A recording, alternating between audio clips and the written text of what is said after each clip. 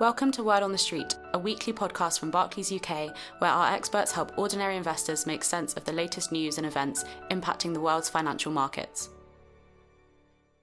This week, Matt Hammerstein, CEO of Barclays UK, joins Nikki Eggers, Head of Investments, and Will Hobbs, Chief Investment Officer, to discuss some of the ways that this latest crisis will change the ways that we live, work, and invest. Welcome to this week's Word on the Street, and I'm pleased to have Matt, our CEO for Barclays UK, join Will and I today. So Matt, without wanting to sound impertinent, you've been around the block a few times in this industry, both inside Barclays as a senior decision maker and also as an outsider looking in. Have you ever seen anything that compares to the current situation that we're facing? Well, thank you for that. That wasn't impertinent. I've got the distinct lack of hair to be able to back that statement up.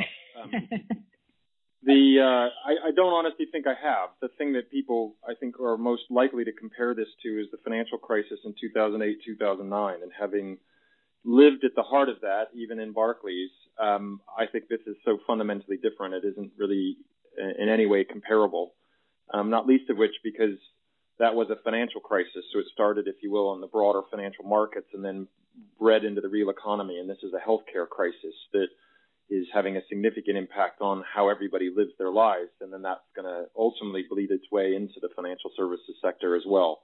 When and how and to what extent, I think, is a big open question for everybody right now. But we're going to have to manage our way into that as time progresses.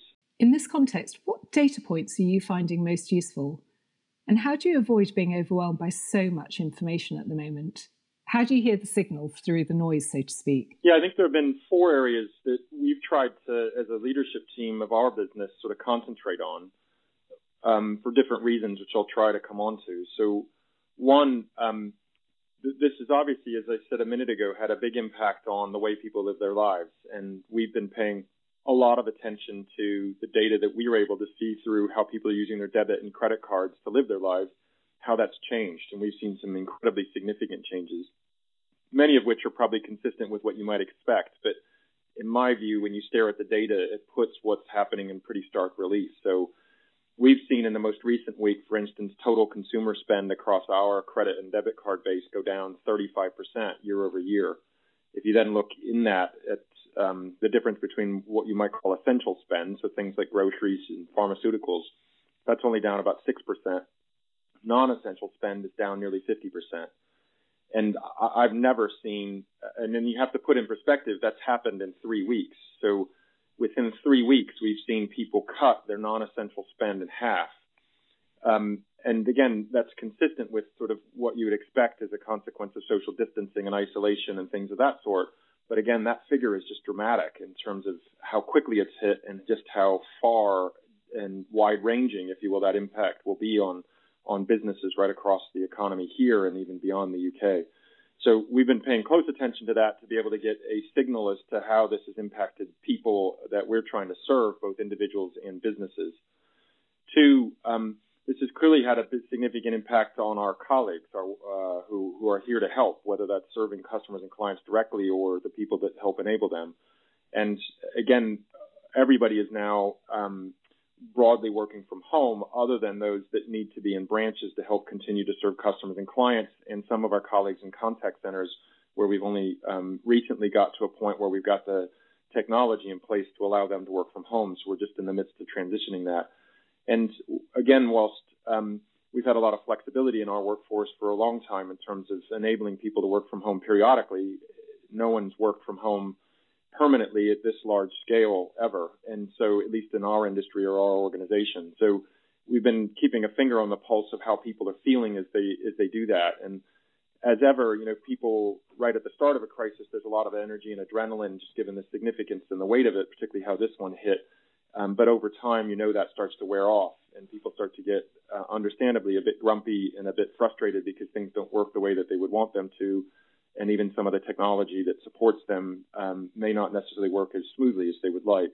So keeping a finger on the pulse of data related to how colleagues are feeling has been critically important for that reason. Third, there have been some very specific things that we've needed to do given what we've observed across our customer base and seen across the whole of the economy to support customers and clients. So on the individual side, that's been creating the capability for what are so-called payment holidays, effectively to create some breathing space. So as people adjust to new circumstances and government schemes take time to land, that's allowing that breathing space for that adjustment to take place, hopefully. And then on the business side, of course, there's the coronavirus business interruption loan scheme that the government has put in place. And we've been paying a lot of attention to the data there in terms of the businesses that are in urgent need of support through that scheme. And again, our own operational capability to be able to deliver it, recognizing that we've had to stand up, if you will, that capability at the same time that we were adjusting our own workforce to be working from home. So there's some inherent complexity in that, and we need to just stare at the data to be able to understand that. And then fourth, I'd say the job of someone in my position is to not just manage through all three of those things, but then to, when we can and as much as we can, turn an eye towards where could this all go next. So what is living through the crisis as individuals, as a business, and then generally as society going to look and feel like, and therefore what do we need to start doing now to get ready for whatever comes next? And then ultimately, how do we create an opportunity, if you will, in a competitive context to turn this crisis into something that's more strategically enabling us to transform the business in the way that we had originally intended to do. And I think, the business that you and Will are a part of are living proof of that. And we heard from Catherine McGrath, our head of channels, on a recent Word on the Street, that she's seeing a lot of change both in how customers access our various services and how we provide them as a result. Are there any of these changes that you think could be permanent? Yeah, I certainly think there could be. It's probably too early to tell, particularly in a banking context, how many of them could be even semi-permanent, let alone permanent. But if I step beyond banking, what we've seen people very clearly needing to do as a consequence of some of the mobility restrictions the government's had to put in place is dramatically shift sort of how they shop, even for things as essential as groceries. I talked a little bit about spending patterns earlier. We've seen in the data that we look at, online grocery sales are up nearly 90% year on year. And again, you might expect that just given circumstances. But again, imagine if you're in one of those businesses, and I think my family is a user of one of them. They've had an unbelievably dramatic increase in demand for their services in a very, very short period of time.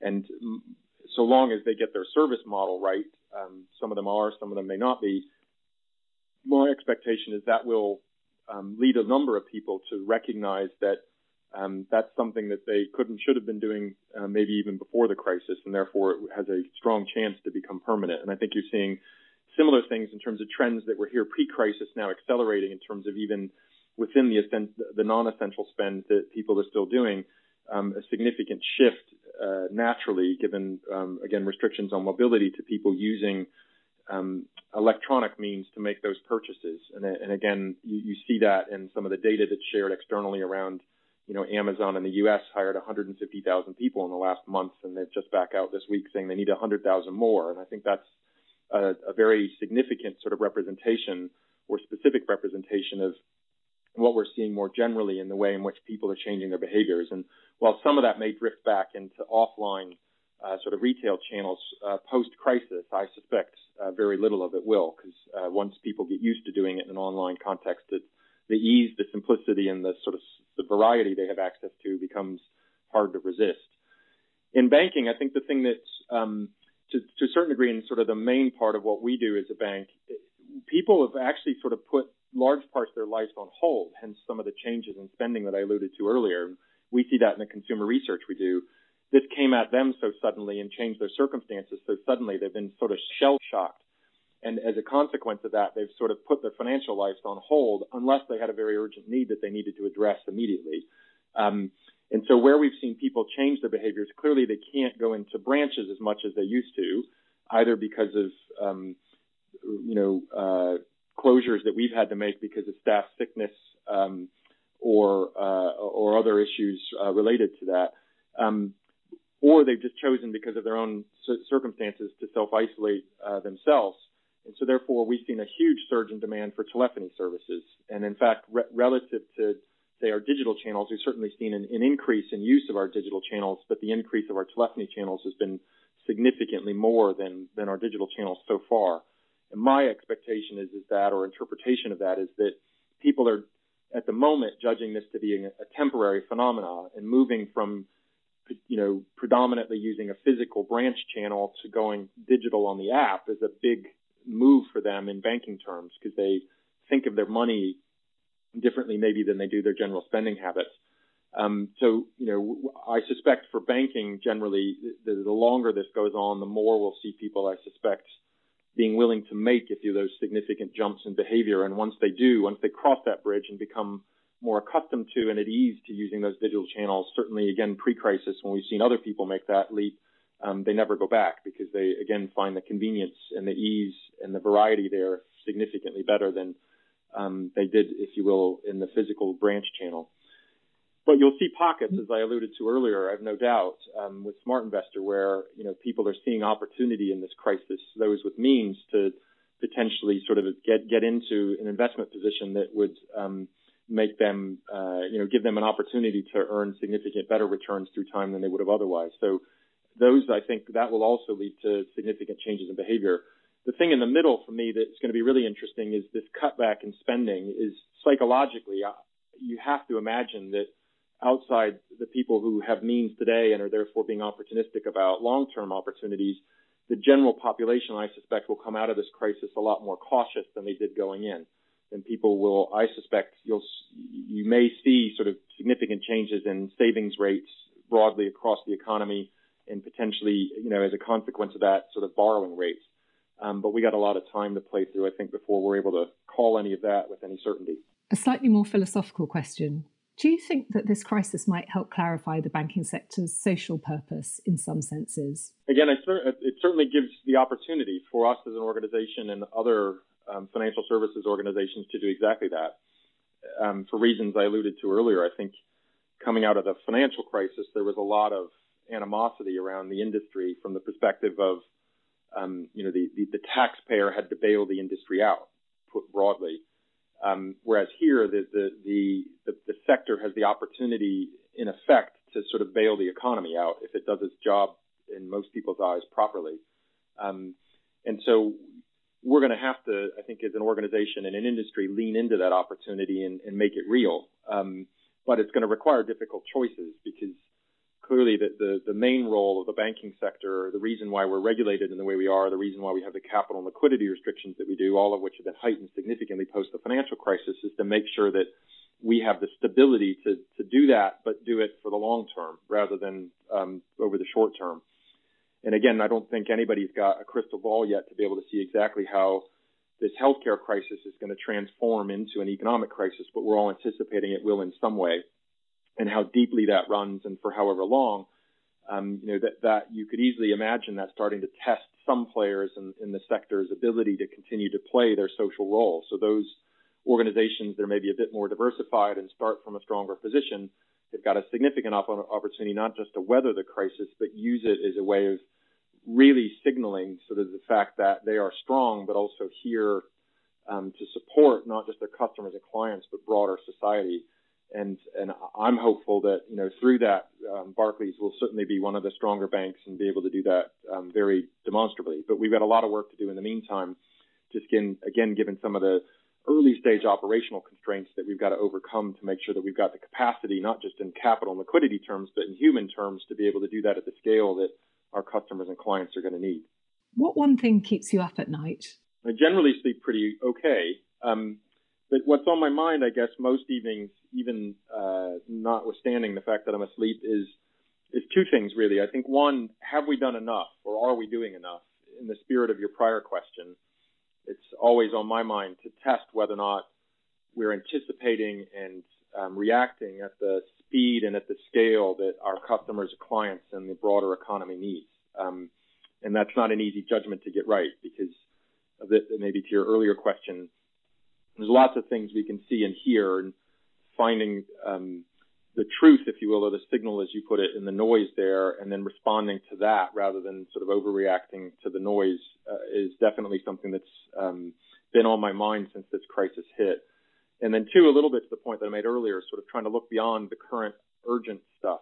So do we have enough foresight in our consideration about what we need to do next so that we're getting prepared for that, so that when the next wave of development related to this arrives, we are as prepared for it as we can, rather than, again, maybe getting a little bit surprised and caught off guard. So that's something that's very much on my mind, and I see, as a responsibility that's deeply held by me in my role to make sure that I'm spending the right time sort of trying to focus on that. And Matt, what makes you most proud in terms of how our colleagues and the wider business has responded? One of the things that in my 15 years at Barclays has been a common refrain, because we've unfortunately been a part of, crises a number of times over the period of time that I've been here. I'm hopeful that I'm not a causal factor in terms of creating them, but in any event, people like to say, and I think it's true, that Barclays is at its best in a crisis.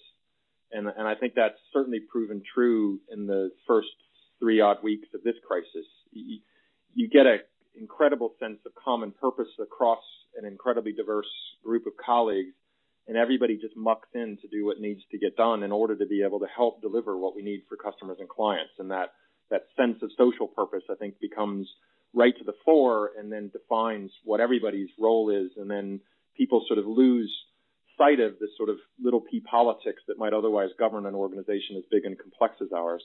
And that, again, I think happened in spades here. And the flexibility, the sort of sense of commitment and the sense of pride and care that people have brought to everything that they're doing has just astonished me and made me feel incredibly humble and proud. Back to your earlier question about what keeps me up at night about the forward-looking things is, what's on my mind is how do we freeze frame that so that we don't need a crisis to cause that to happen. And I certainly hear from colleagues, the sense of desire, commitment, and again, hope that we can all sort of reflect on sort of what's allowed us to feel like we can work the way we are right now, and then just keep that sense no matter how long this crisis goes on, and then well beyond it, because I think it will certainly help the organization live its purpose more strongly and also help us competitively differentiate ourselves far better than we would if we didn't do that. Yes, so bottle it and use that capability and approach every day if we can. So turning to you, Will, you and I were talking the other day about the differences we're seeing in how various countries are tackling this crisis. Can we say anything about the characteristics of countries that seem to be managing the outbreak well so far? I see plenty of commentators on either side of the authoritarian versus democratic debate here. It's a really complicated question, as I'm sure you know, and still very early days. But nonetheless, I think the first thing we probably want to do is we probably want to tune out the arguments about certain regime types being better equipped than others. It has been pointed out that authoritarian regimes have historically had problems with getting information from the front line, so to speak, to the decision makers or maker. And this, of course, can be a hindrance in these kinds of circumstances, but that's just a small part of it, I suspect. One of the things that people have, academics and so on have pointed out is that state capacity, i.e. the size and competency of your bureaucracy, has been a sort of commonly identified factor in terms of your success or the quality of the response. So Korea and Taiwan, 2 countries so far being held up as the sort of model of how to respond, do also have large and sort of highly competent technocratic capabilities. And importantly, I think, relative to many other countries around the world, these countries score highly on whether their respective populations trust these public institutions. Now, instinctively, that factor could be important in explaining kind of public compliance with official edicts in these circumstances. But I think the thing is that there are just so many other factors to put in there. For instance, countries like the US and UK, where a lot of the economy is geared towards services and more specifically kind of social interaction, services based on social interaction. They're obviously, through no particular fault of their own, more economically vulnerable in these circumstances. Alongside that, there's things like the age profile of your population, as well as the prevalence of certain types of kind of pre-existing morbidity. They're also important to take into consideration, but also think about kind of other structural factors. So in the US, large chunks of the workforce are being laid off at the moment. It's in the headlines a lot, and there's some really kind of eye-watering numbers. Now, the aim is, in terms of sort of the social safety net, that these citizens are caught by the unemployment insurance system. Now, in France, on the other hand, the authorities are handling the same problem quite differently. So there, and in other European countries, the UK included, the authorities are trying to sort of persuade companies not to make many of these employees redundant, but just keep them on the books, but the authorities are providing the businesses with the incentives via subsidies to keep paying these wages for a limited period. Now, how will these two modes of dealing with the same problem compare when all is said and done? The US way of managing their economy and the workforce, the way they manage their workforce is very much part of this. Their way of organizing their economy has long been praised for the kind of flexibility and dynamism that it tends to confer. However, in this situation, could that dynamism come at a price? Will the employees feel very differently about their respective employers in these two countries in the years ahead because of this? I think, the point for us is that this is going to be fertile ground for kind of pub political economists and social scientists for many years to come, you would think. But I guess my point would be that we should be very wary of sort of pat answers to this question and those that would offer them. Well, how have the investment team's thinking on the range of probable outcomes evolved over the last few days and weeks? Are we still positioned in our shorter-term portfolio for better times ahead, even as perhaps the worst for the economy is still likely ahead of us? Yeah, it's a question we get a lot at the moment, Nikki, understandably. And I think, there has been a lot of information in this last month. So, kind of one of our jobs is, one of the team's jobs is kind of painstakingly sifting through all of this to see what actually changes, what new information changes our assessment of the range of probable outcomes that lie ahead. I think, this is a very kind of short summary, but I think, if you look at the short-term economic effects of containment, I think we can certainly say that they are worse than we initially guessed at. But on the flip side, the response from the world's central banks and governments has been sort of correspondingly vigorous and substantial. From the perspective of the outbreak itself, we now know with increasing confidence that various degrees of containment can work to slow and even stop the spread. And we know from Asia's kind of nervous return to work that huge resources are needed in order to keep it that way. And even then, in the case of Singapore, for example, the risk of secondary outbreaks is still very much present. But I think this is, there's a lot more to it, obviously, but our hunch remains that the most likely 6 to 12 month scenarios is that, with a bit of help from some treatments potentially, perhaps such as remdesivir that sort of received that sort of preliminary successful test last week, alongside beefed up testing and contract tracing capabilities, the world economy should rebound towards the end of this year. Now, there are risks to that view, of course, both on the upside and on the downside, but our hunch remains. Our sense remains that the market is still assigning too large a likelihood to the so-called left tail risks, the depressions and other kind of economic nasties, relative or more longer-lasting economic nasties, relative to a more balanced assessment of the full range of potential outcomes. Now, admittedly, you've already seen a sharp rally in stocks and risky assets such as credit in the last couple of weeks. So that story of exaggerated downside risks is a bit less acute today than it was a couple of weeks back, but there's still opportunity in our opinion, and we've been adding to such risky assets as such as stocks, shares, and sort of credit this last month. We were lucky enough to come into this crisis with a big store of cash that we'd built up for precisely this purpose in portfolios over the preceding 6 months, and we're actually already we're already using that. We were a bit lower on equities than usual, as we pointed out before. So we've used this opportunity to deploy a good deal of that cash to hopefully good effect. Will, I hear you and the investment team talk quite a bit about the prospects for innovation and productivity improvements being the driver for medium-term returns from diversified portfolios and funds. I have, I guess, 2 parts to my question. The first, how do you really know that the forces of innovation are not being materially altered by this current crisis and the lockdown? And secondly, and I guess more importantly, how do we translate someone inventing something amazing, say in their garage in Silicon Valley, really going to change the value of my diversified portfolio or fund?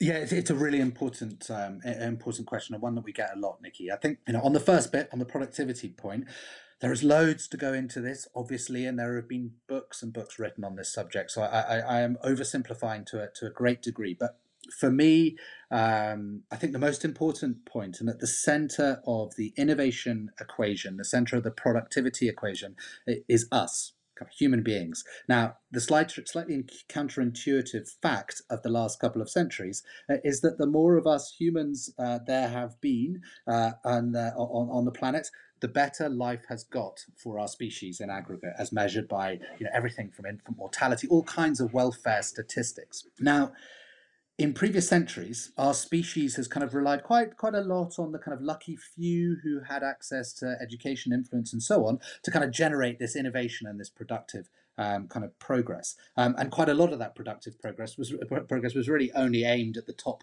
1 or 2% anyway. Now, if we assume that intelligence is evenly distributed, then we know, or we should know, that in the bottom billion people, in terms of income category, there will be, or should be, a sort of roughly a million people of genius level IQ. So if you think about it, for long periods of time on our history on this planet, we've been wasting a sort of precious resource by not being able to sort of give that resource access to education and better sort of life opportunities. However, this is starting to change. So what you've seen is in the last 30 or so years, you've seen well-documented jaw-dropping declines in global poverty, global levels of absolute poverty. Now that has also come with ever-widening access to educational opportunity. There's further to go. There's no doubt about that. But what our sort of bet is that these combined factors may start to help to really allow humankind to make better use of humankind, of the resources that we have that are gifted to us.